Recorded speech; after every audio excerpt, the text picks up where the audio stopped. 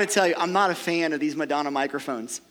I'm just not. I don't know if you've noticed, but I don't use them. Like, I usually have a handheld microphone, but since we're doing all these props and things, I was like, well, I got to be able to grab things without looking too ridiculous. And I got to tell you, I was excited about this.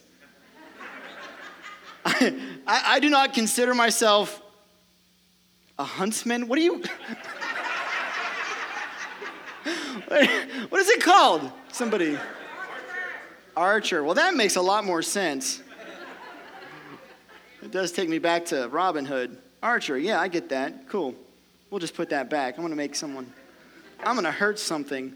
No lie, Pastor Ross dropped it off at my house this past Wednesday, and he's like, hey, I put it outside the garage. Just make sure you take it in. Doesn't need to get rained on or anything. I'm okay. So I was kind of looking forward to get home because I'm going to shoot that sucker. I've only been hunting one time in my entire life. Now, if any of my relatives wind up watching this on Facebook, hello, Facebook world. If anybody of my relatives wind up watching this, they're just going to facepalm because I come from a family from Kentucky and they're, hunters and that's their lifestyle. I remember when I was young, my dad would go out hunting for necessity. We were incredibly poor. We lived in a trailer on the church property is how I grew up for a few years, and then it went to an old farmhouse with a coal burner stove and all these things, and so there were times in life when we just didn't have food to put on the table, and so we were fishing and hunting. I say he was fishing and hunting. You go squirrel hunting, and I remember I told my wife that for the first time. Yeah, my dad would go shoot squirrel, and she was just like, those are like the rats of trees, right? No, squirrels are awesome. The only time I've ever gone bow hunting, I didn't have a weapon. My dad was like, I was bugging him, like, come on, let me go. He's like, all right, come on. And he used me. I felt used. We're walking through the woods, and there's like this pine thicket. He goes, Corey, I want you to take 300 steps that way and take a left. Okay. I turn around, and he disappears. I'm like, what in the world is that? So I start counting, and I got really bored really fast, so I just start running. I'm like, I'll get there. This is about 99, 100, whatever. Took a left. I didn't realize he was using me to flush out a deer. I'm walking through this pine forest, and all of a sudden this buck, like, have you ever heard a buck snort? I'm pretty sure that was like its laughter at me. It was just, and then it just rises up and it takes off. All I can think is my dad's going to shoot me.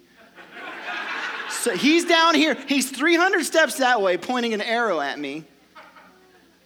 That was it. That was the only time I went hunting, so it has nothing to do with anything, but figured I had to talk about arrows and bows. Have you guys enjoyed this series so far? Yeah, man, I've been loving every single week of it.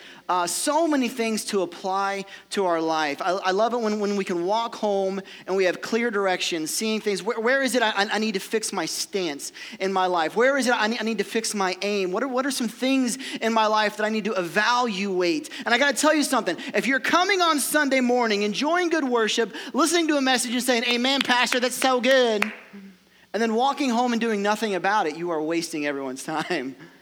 You're wasting your time. You're not wasting our time. We're getting something out of it. But you're wasting your time. God has got good stuff for you, but we've got to apply it. Someone say, amen. Amen. Something that stood out to me throughout this series, because when something like this, you worry, man. Is everybody who doesn't have kids, are they just going to check out? And man, this hasn't been that way. It's very much a family series, but don't you know this is a family of God? Every single one of us, we're mentoring people we don't even realize. We are an example to people all around us, and we don't even realize. You've heard the saying, it takes a village, right? Is Peter here this morning? Because I think he takes a large township. Second service, he takes a Mecca. Too many children. They have the perfect amount of children, maybe more. I'm not going to step in something.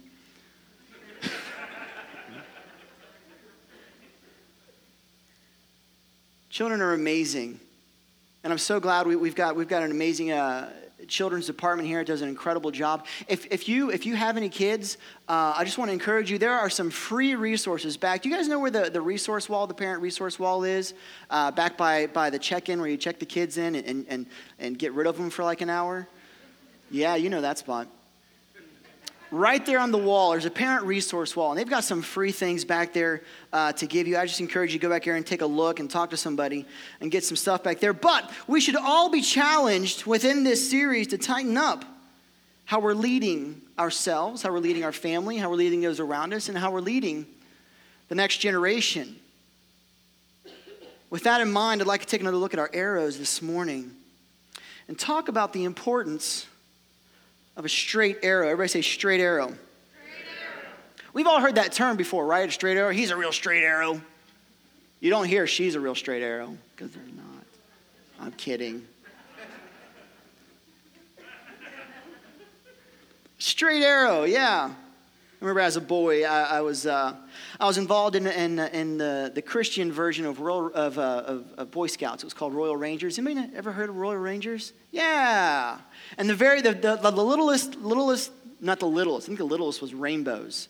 But then the next step up was straight arrows. And when you were in the rainbows, it was boys and girls together. And so when you became a straight arrow, it was just the guys, right? And now we get to start camping and shooting things and all the good times. The whole idea is teaching a young man how to look at life and how to compensate for things and how to adjust when life throws you those curveballs. And we know what a straight arrow is. A straight arrow is intentionally formed to fly straight. Has anybody here ever made an arrow before? Anybody? That has a specific name too. I don't know what that person's called. What? Fletching? Thought you called me a name. We were going to fight. The fletching, yes. Yeah, the fletching. Well, this one's rubber. That's no fun. In aviation, they talk about the attitude. The attitude is something's position in the sky and how it's moving forward. You got the yaw, which is this type of thing, right? You get the pitch, which is front and back, and the roll. It's amazing. These things are built with precision. I mean, if the shaft has been up, it's not going to fly straight.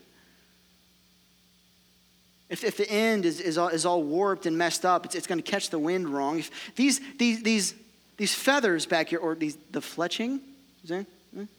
I'm going to look really intelligent second service when I just start. The archer and the fletching. Why is he acting so smart? Everybody knows this. But no, these things, they're put on in such a way that as it flies through the air, it spins, keeping it from the yaw from getting crazy. And it's kind of like the South, y'all crazy.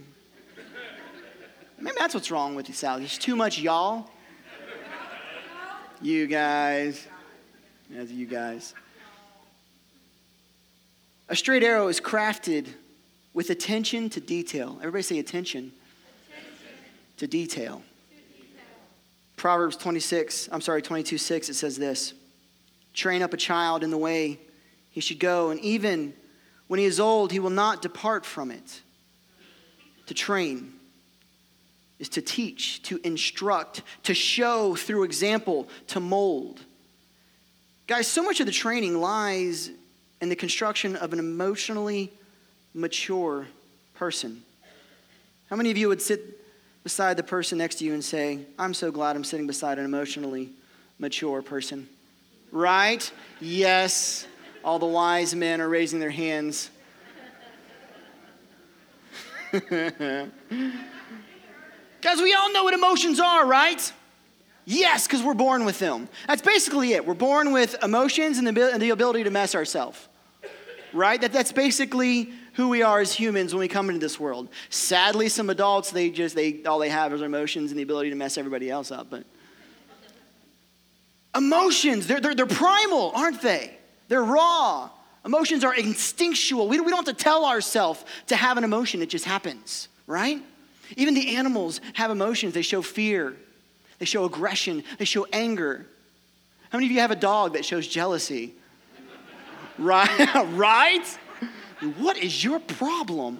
Get over yourself, you 5-pound fool. Some of these dogs, they're like the size of a shoe and they think you can take you. Emotion, we get emotion. But how many of you are aware of emotional intelligence? See, emotion being as primal and as instinctual as it is, it's just basic. And being a youth pastor, I have understood that being basic is bad.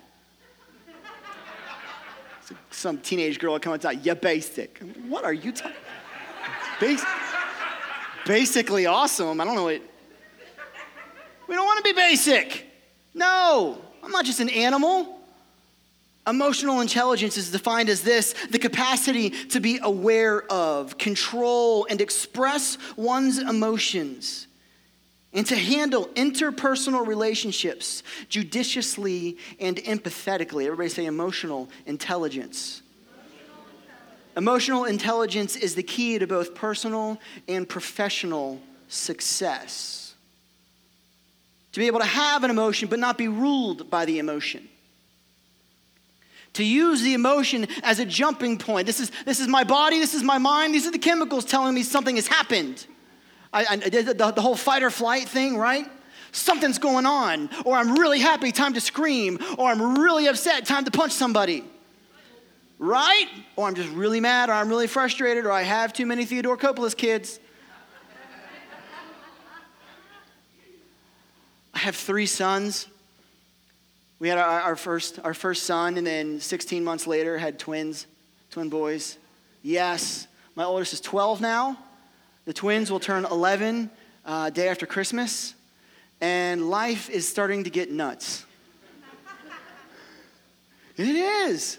They're starting to get big enough to punch back. No, it's getting crazy. I love their personalities are fun, getting to know who they are, and as that just begins to bloom and blossom and all that stuff, but you still see that feral nature, right? When the emotion just gets worked up. I'm just sitting there trying to watch some TV, minding my own business, after working 200 hours, slaving away in the hot sun and snowing uphill. All of a sudden from the playroom, in the world? Well, he changed my character. Are you kidding me? What's the matter with you? Go chew on some salt. I had a coach one time, he had salt tablets. Like every time we got hurt, he was like, go chew on some salt, you'll be good. I don't know what that means. Chew on some salt. The truth is, guys, that many of us were raised, sadly, by emotionally imperfect people. Anybody in the room? Raised by emotionally imperfect people. And here we are, we're tasked with the business of raising kids and raising the next generation, either our children or people around us, or being a demonstration to others around us. And one thing I want to make sure we all understand, when we're talking about children, it's not just the little ones. People who are fresh to Jesus are known as babes, because their understanding of who God is and spiritual matters, it's basic. And as they learn and as they grow, they are watching us. And so those who are younger in faith, they need us to be emotionally intelligent when it comes to our life. They need us to be able to demonstrate what it is to walk around not ruled by emotion, but ruled by the truth of who God is in our life. Sad reality is that not all of us are there. Many of us, maybe even most of us, we have flaws. Our parents had flaws. Our grandparents had, our great-grandparents had flaws. My mom grew up in Hazard, Kentucky. Just this place of Her dad was a coal miner, and it was just a very rough way of life. And man, there were a lot of issues in that house. It was a blended family and all kinds of stuff. And there was just emotional abuse. And man, my mom had to grow up in that. And then all of a sudden she's got 3 kids in her early 20s. And she's trying to figure out, well, what do I do now? All of a sudden we're supposed to be perfect, right? That's how we raised perfect children, by being perfect. And it's hard because, so if this is my arrow, or maybe this is your arrow, and you were born with the ability to measure yourself, and you were born with your physicality and your emotion, as that was about it. And we're the blank slate, waiting to have every impression just soaked in. But then we have a parent who just isn't around as much as they should have been. Or maybe we have somebody who has an addiction in life, and it just makes things a bit more difficult to fly straight. You know what I'm talking about? And maybe you come from a broken home. I don't know your life. I don't know your story. But I'm telling you, that makes an impact. It makes an impact. And maybe you went through life and you weren't Brad Pitt in middle school. And so maybe you got picked on a little bit because you were a little husky. Going through life, you're trying to figure things out, trying to get life figured out, but then you start to compensate, and you start to get, maybe you turn to a chemical to help life make more sense or be a little better, and things are getting messed up, in the jobs and the finances and everything, and then some emotionless robot invents Facebook, and then everything just... How am I supposed to? and then we're loosed on the world and expected to fly straight.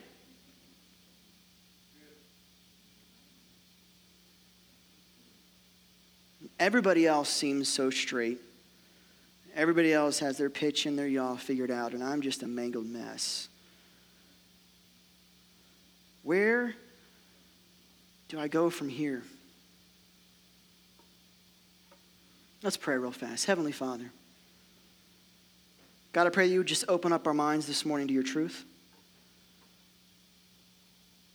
God, I pray that you would just impact us with your reality. Challenge us to chase you. In your name, everyone said, amen, amen. I want to talk this morning about relationships. One of our biggest issues in our country and our culture is facing right now is the inability to manage a healthy relationship through conflict. Someone say amen. Who just wants to throw a hammer through your TV? Anybody else? Oh, done? Did it?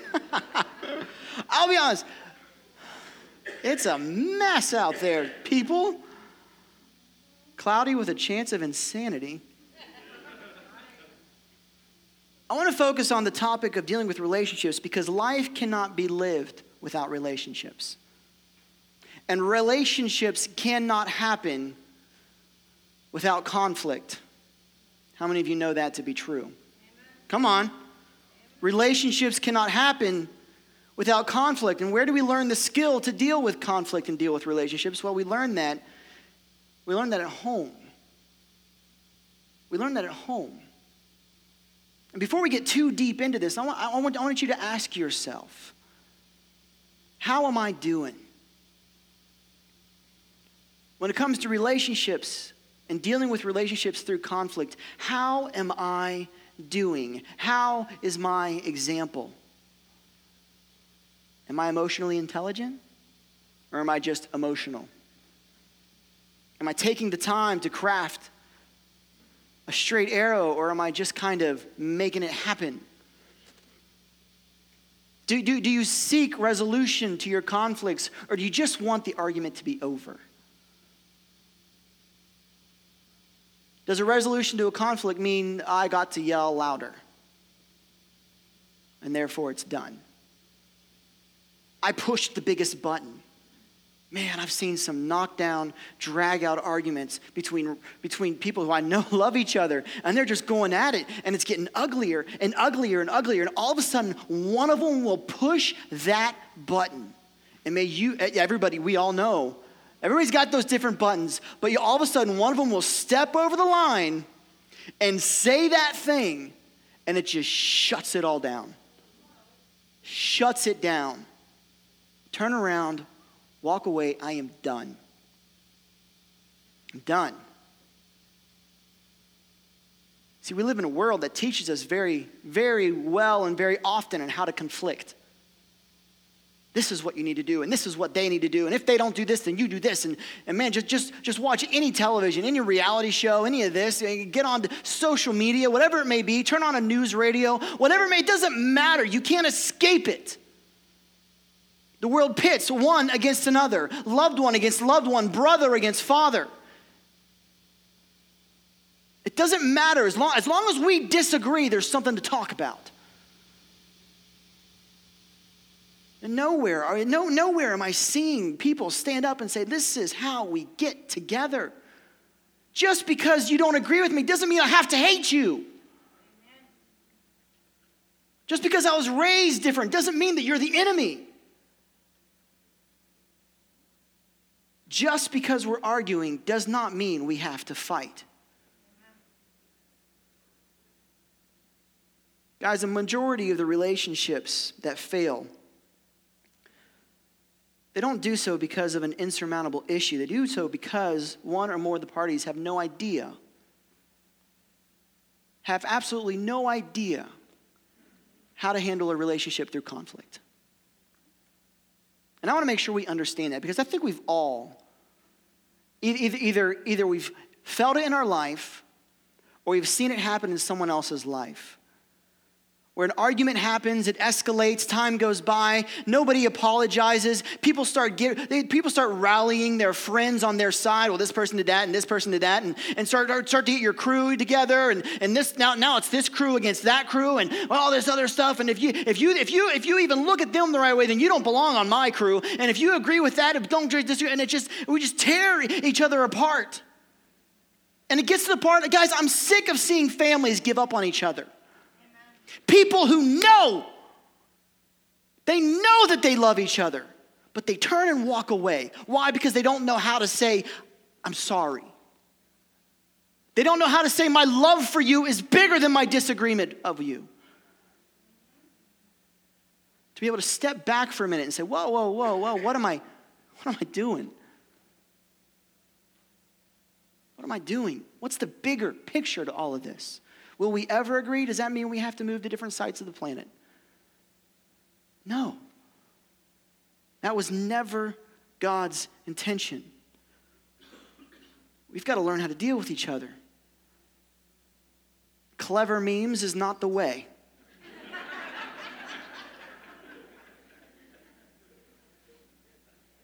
Finding that news article that agrees with you and posting it is not the way.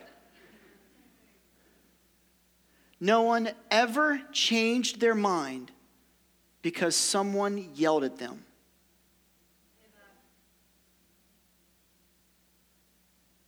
Why do we even go there? Have you ever been yelled at? What do you want to do? You want to walk away. If you're going to take it there, I'm not going there. It's not how family acts. Family of God, church family, that's not how we act.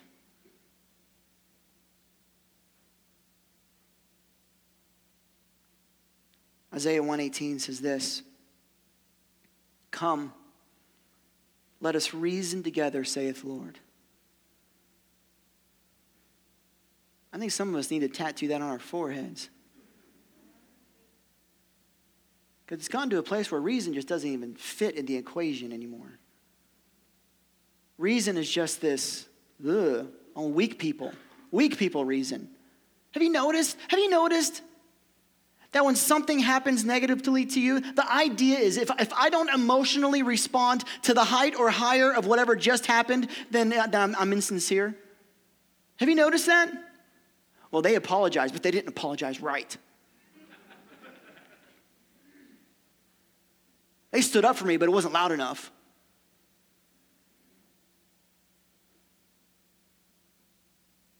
Chuck Swindoll, Christian author, said this: life is 10% what happens to us and 90% how we respond to it. Coach Urban Meyer of The Amazing. You see, here's the thing. So, Ohio State. So you know how I was talking about myself and hunting? I'm the same way with football. I don't know. But just because I'm from Ohio, I have to be all like, OH. See, yeah, it's like, it's a thing. It's a thing, right? I have to bleed crimson and gray. Oh, I have to, apparently. You got to say y'all, I have to root for the Buckeyes.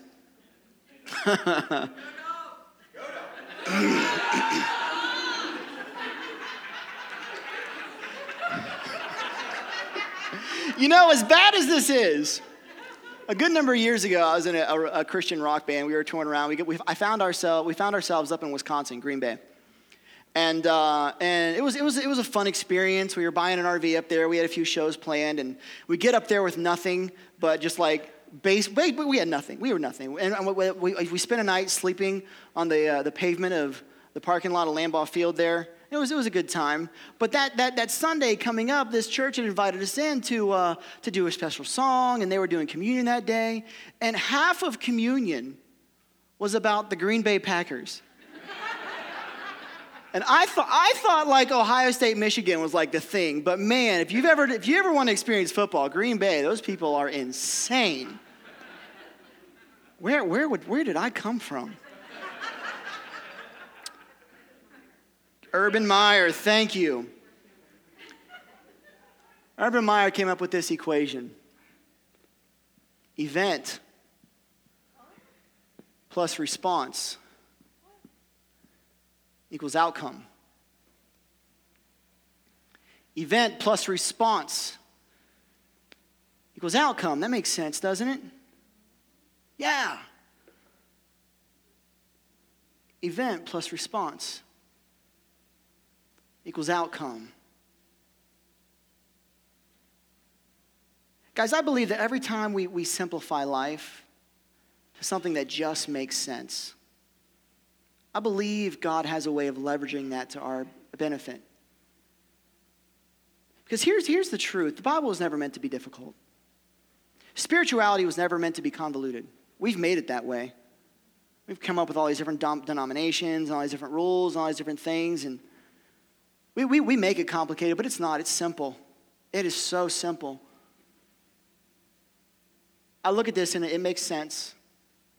For those of us who have kids, E plus R equals OMG.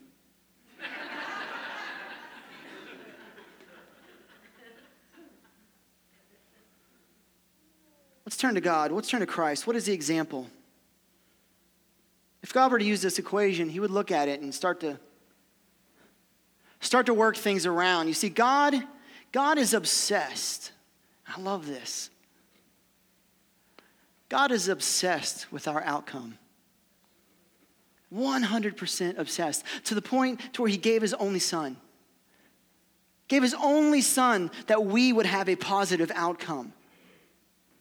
Everything in life that he designed for us to have a positive outcome. Every relationship was meant to be one of restoration. Every time we get together and worship together, every time we come here to learn, it was meant to be a time of healing. That's why we call it a sanctuary. It's supposed to be a place of peace and of rest. But we've made it the church. It's just the church. God is obsessed with our outcome. And here's what's really cool about this. He's so obsessed with our outcome, he changes the equation. Because his outcome for us is steady. His desired outcome for us is solid. It was the same when he created us, and it'll be the same on the other side of it. His outcome is the same. So here's what he says. He says, there's an event. but I know how I want the outcome to be. And so then I respond accordingly. One thing I love about Christ is the way he just flips everything on its head. When you look at Jesus talking through the scriptures, saying things like, you've heard it this way, well, I say it this way. Right? You've heard it said you shouldn't be an adulterer, but I say that if you look at people around and you lust after somebody, you've already done it in your heart. You're already guilty. You've heard it said you're supposed to take people a mile when they ask. Well, I tell you, go the extra mile.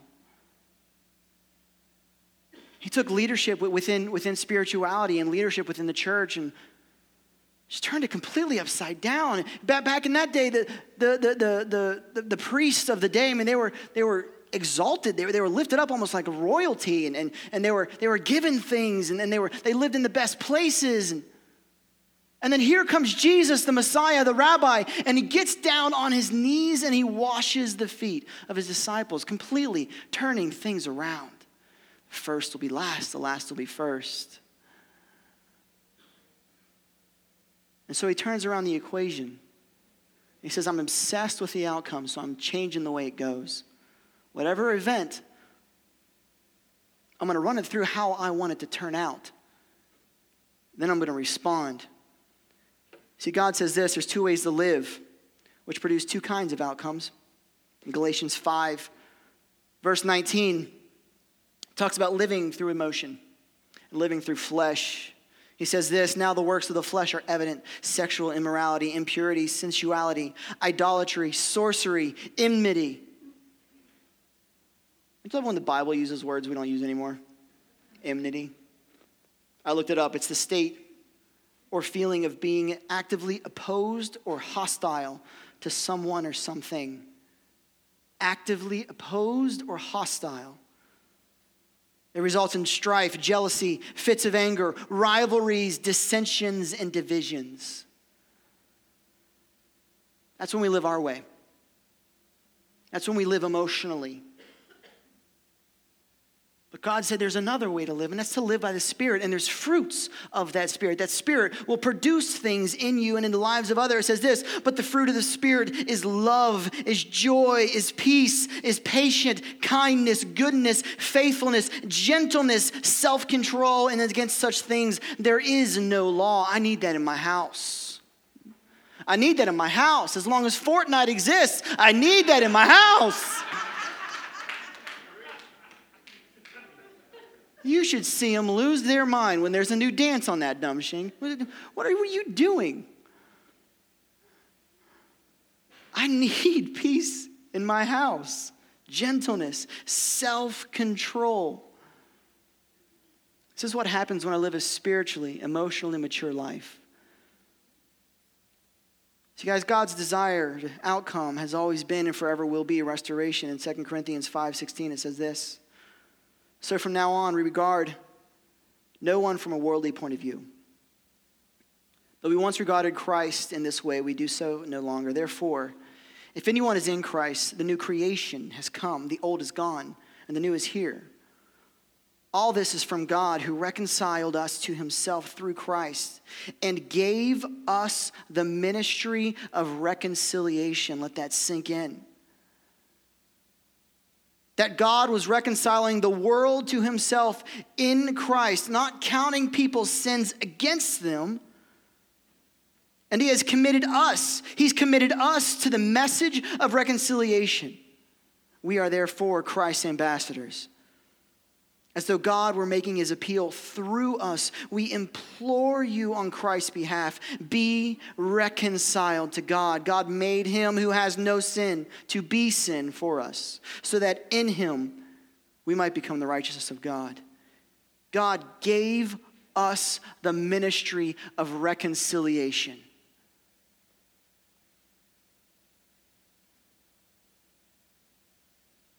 God has called us to be agents of healing, to be agents of peace, to be agents of reconciliation. Does that describe my life? Does that describe my relationships? Does that describe my online way of living? Guys, one of our jobs is to teach and demonstrate how to correct and respond with a goal of reconciliation. When our kid messes up, to not respond, doling out judgment, forgiveness on my terms, not condemnation, not the prison warden whose only repercussion is to punish. For some of us, that's just where we get, isn't it? Life is hard. How many of you just get tired sometimes? The last thing you want to do is sit down and say, how do I think through my emotions intelligently? And how do I look at my desired outcome while like one kid is like punching the other in the face? How do I create the perfect child in this moment? No. It's really easy to just to lose it, right? Just to lose it. How many of you are guilty of saying, because I said so? Do this. Why? Because I said so. In all honesty, we all should know better, shouldn't we? So what's this look like in the life of Christ? Oh my gosh, I have no time left. Oh no, what have I done?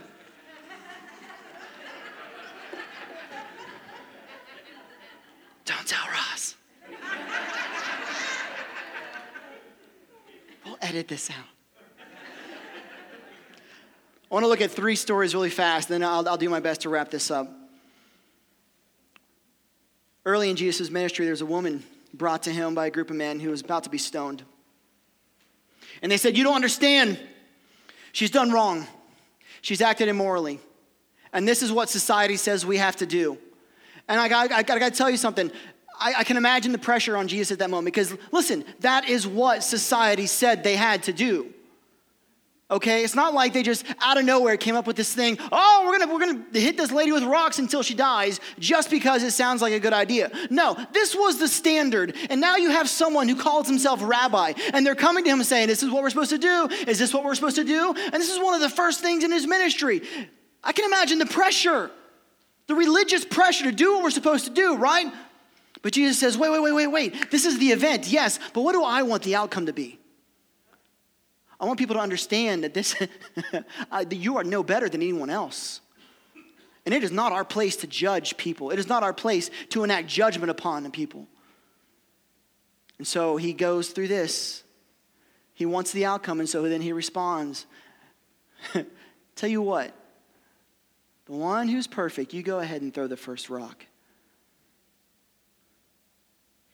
There's a story of a rich young ruler who comes to Jesus.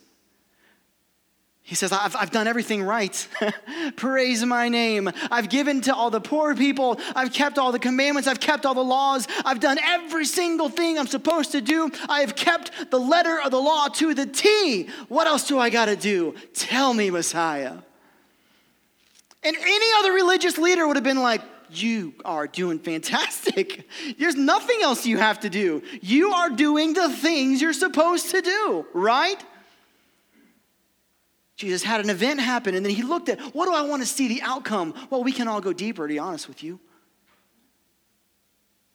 And it seems like this kid is really obsessed with checking the box rather than investing in people's lives. Tell you what, kid, I want your outcome to be a place of brokenness. So I'm going to tell you this, go and sell everything. Kid turns and walks away. I can only imagine those words just bouncing around in his head. There's a Samaritan woman at a well, and Jesus comes for water, and man, you're not supposed to talk to not a Jew, not supposed to talk to a Samaritan woman. Jesus looks into her life and sees exactly where she's at, exactly what she's doing. She's not there to get water. She's there hiding from people. She's there in the middle, the hottest part of the day. Nobody walks that far and gets water that time of day. Why are you here? Because you got like 5 ex-husbands? And you got somebody on the side right now, and I'm sure you've got all their families are mad at you, and you're just looking for a place of rest. Well, let me tell you something. I see the events in your life, and where I am supposed to condemn you, I don't want that outcome for you. So I'm going to tailor my response to this moment. I'm tailoring my response to the outcome I want for you in your life. And so I'm going to say this, here is the water. that will give you all the rest you need. Come, drink, and thirst no more. This is the model that Christ laid out for us. Listen to the importance God places on restoration. In Matthew 5:23, he says this: "Therefore, if you're offering your gift to the altar, and there you remember that your brother or your sister has something against you, leave the gift at the altar. First go and be reconciled to you, and then come and offer your gift." In other words, we were created to praise. That's why God created us, to worship him. We were created to worship him. But this is so important. He's saying, if in the middle of that worship you realize that you've wronged somebody or you got something against somebody, drop it. Go take care of it. Be reconciled. This is your mission. And then come back and worship me. I want to end it with this. I'm going to skip a few on the slides. What do I do with this example? See, God's given us this incredible template, but far too often, out of a propensity to just keep going rather than fix a systemic problem, we don't pay attention to God's template. We just use our own. And we've done our best. We've done our best. We've gone to counseling. We've gone to counseling, and we married a good woman, and we worked on getting our credit score back to where it should be. We quit Facebook like 4 times. And we've really done good. We go to church, we listen to what Pastor Ross says, and we apply it to our life. But no matter how much I try, I'm still kind of messed up, and there's things within me that are habits, and for some reason when I get emotional, all of a sudden that thing that my mom said when I was 6 comes back, and I don't know why. It's the worst thing in the world, but then I said it. And we begin shaping our kids after who we are. And we know that there's a better example. We know there's a better way. And we do not want to mess up our kids. We want to raise these straight arrows. But even at a young age, we begin to see things are messed up.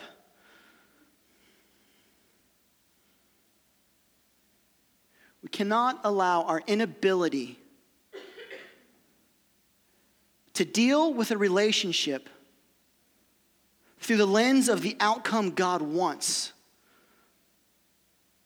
to destroy the opportunity for our kids to see that it's possible. I realize we have some messed up relationships. A lot of us are divorced. How do you deal with that? Some of us, we just have ugly people in our life. How do I deal with that? You know what? You deal with it with love. You deal with it with love. Guys, as a believer, we're called to persuade, not punish. We're called to convince, not condemn. As much as it hurts to say, we're called to reconcile, not retaliate.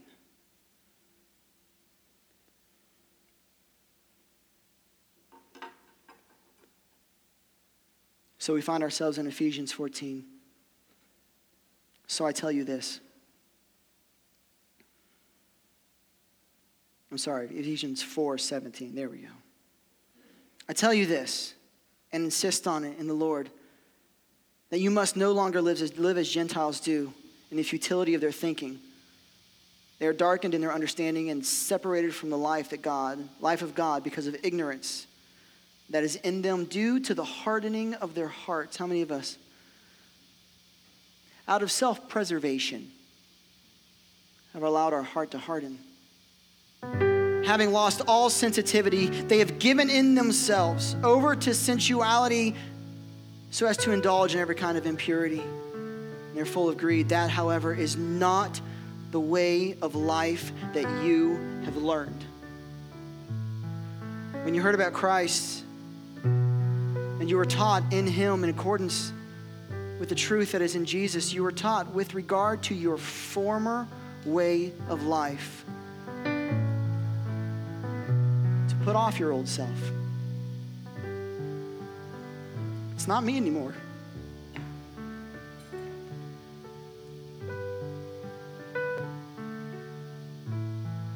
That old self which is being corrupted by its deceitful desire.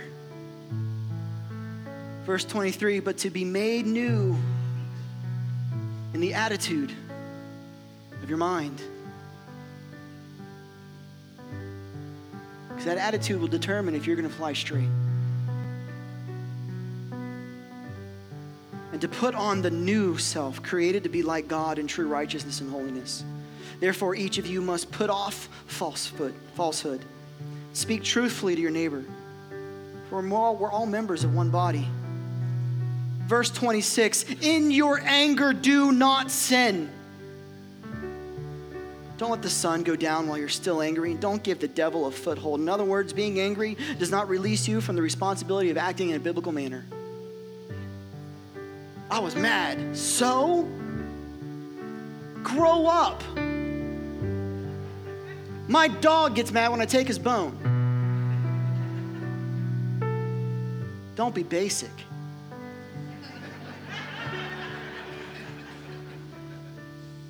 We're meant for more, amen? In your anger, don't sin. Anyone who's been stealing must do it no longer, but must work doing something useful with their hands so they may have something to share with those in need. Verse 29, do not let any unwholesome talk come out of your mouth, but only what is helpful for building others up according to their needs, that it may benefit those who listen. Do not grieve the Holy Spirit, with whom you were sealed for the day of redemption. And it ends like this: get rid of all bitterness, get rid of rage, get rid of anger and slander, along with every form of malice. Every form. Even the social media. Be kind, compassionate to one another, forgiving each other just in God. Just because in Christ, God forgave you. 29, it said, only what is helpful for building others up. The example of God is that he never wants to diminish you. He wants to make you greater. That's how we raise the next generation of straight arrows. Discipline. Correct out of love. To build up, never to tear down. If there's relationships in your life where those little ones are watching you lose your mind, you gotta grow up. I can't change the event that happened to me. I can't change what this person is going to say about me. I can't change how this person is going to shut me out. I can't change any of that, but I know the outcome. I know the outcome that God would have for this situation. So I'm not going to respond to the event. I'm going to respond to the outcome that God has for me. And in that,